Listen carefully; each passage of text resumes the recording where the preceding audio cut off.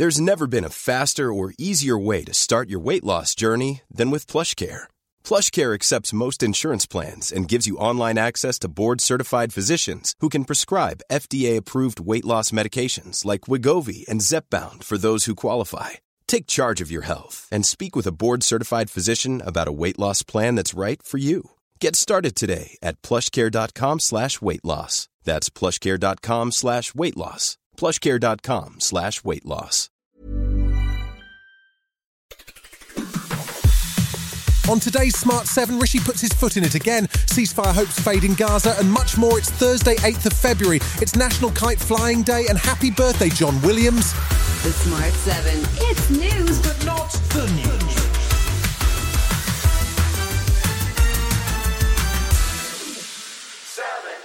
Rishi Sunak was at it again on Wednesday as he found himself in hot water over a remark that appeared to be a joke during Prime Minister's question time. It's the second time this week that he's put his foot in it, and pressure is mounting for a formal apology for his misstep on Wednesday. The mother of murdered transgender teen Brianna Jibe was in the House of Commons on Wednesday. She'd come to attend a debate on mindfulness in schools organised by her local MP. Rishi was busy attacking Labour leader Sir Keir Starmer over policy U-turns when he threw in a line about transgender people. It's a bit rich, Mr. Speaker, to hear about promises from someone who's broken every single promise he was elected on. Second referendums, defining a woman. The list goes on, but the theme is the same, Mr. Speaker. It's empty words and absolutely no plan. Brianna's father has called on the PM to apologise, describing his remarks as absolutely dehumanising, but Number 10 has refused to do so, saying it was legitimate to question the Labour leader's position. Starmer sounded genuinely shocked by the jibe, and he later met with Esther Jai. Of all the weeks to say that, when Brianna's mother is in this chamber, shame. Parading as a man of integrity when he's got absolutely no responsibility. The government has been struggling to cope with another crisis in the NHS. This time it's dentistry that is at breaking point. A queue in Bristol that stretched to over 200 people went viral on Monday as police had to be called because of the numbers hoping to get an appointment at a newly opened NHS practice. The government is promising a new bonus scheme which would see dentists paid up to £20,000 for setting up in underserved areas. But with 9 out of 10 NHS dentists not taking new patients, Simon Chard, president of the British Academy of Cosmetic Dentistry, says the dental system is on the edge of collapse. The government needs to be focusing more on prevention. The number one cause of children going to hospital is dental decay. And from what I've seen of the latest move, it's plastering up a system that's just not working and needs complete reform. Social media has been full of stories of people having to remove their own teeth with pliers, but Health Secretary Victoria Actins wasn't sounding particularly sympathetic. Dentists are private contractors, so we encourage every dentist to take up an NHS contract, but I can't force them to do so. Yeah. So what I'm trying to do is ensure that those dentists who already do NHS work, we are making it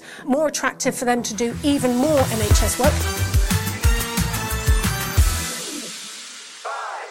There had been some low-key optimism in the international community on Wednesday that there might be a prospect of a long-term ceasefire in Gaza. US Secretary of State Anthony Blinken has been busy with meetings across the region, and Hamas delivered a response to the draft peace proposal, which suggested that all hostages could be released over a 135-day period. In return, they were looking for the release of Palestinian prisoners, including senior militants, and a path to the end of the war. However, if that was a negotiating position, it didn't work, as Israeli Prime Minister Netanyahu flatly rejected the proposal and announced Israel's intention to begin military operations in Rafah, where the majority of Palestinians are sheltering. I would like to emphasize once again, there is no solution other than a complete and decisive victory, because otherwise it is just a matter of time before the next massacre, and the access of terror from Iran will continue. So only by destroying Hamas will we have security for the state of Israel.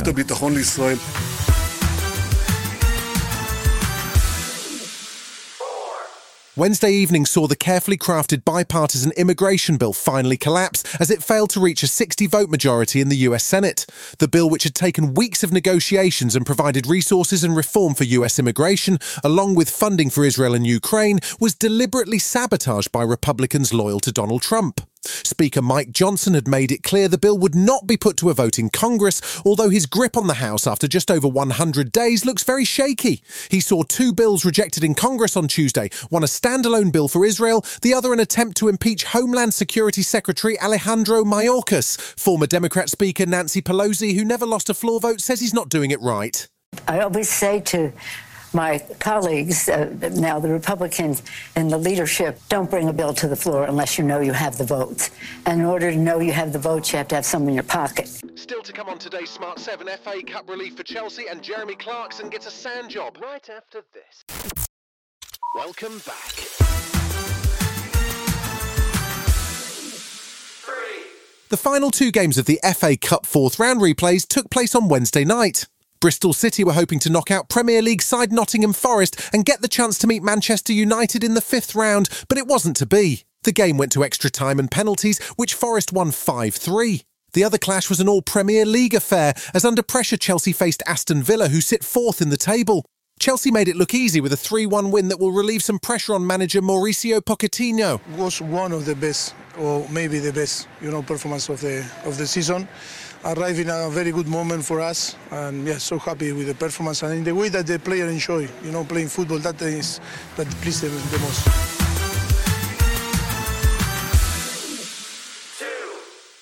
Michael Ball is celebrating 40 years in show business this year. He started as a West End star in Les Miserables and went on to Broadway and chart success. Along the way, he also represented the UK at the Eurovision, won 2 Olivier Awards, picked up an OBE and does a bit of presenting on the telly and radio too. So with a CV like that, it's not surprising that on occasion his memory lets him down, as he explained on, I think it's called Good Morning Britain. You work in a company together and you are so close, you're so tight and you love each other, and then 6 months later you're going, who on earth? This is why we're called lovies and darlings.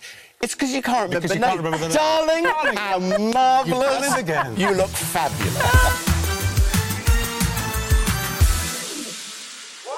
If you like watching 3 older men having the time of their lives on a road trip, boy, do I have a show for you. Amazon Prime's Grand Tour was when it launched in 2016, a blessed escape for Jeremy Clarkson and the Top Gear team as he was ejected from the BBC. And for the last 7 years, he, Richard Hammond and James May have more or less been making the same show on much bigger budgets. Their second last episode of the Grand Tour, called Sand Job, drops on February 16th, and it's got all the classic elements as the trio tackle the Paris-Dakar rally route. You have driven across deserts in the past, but this is the big one. This is the Sahara.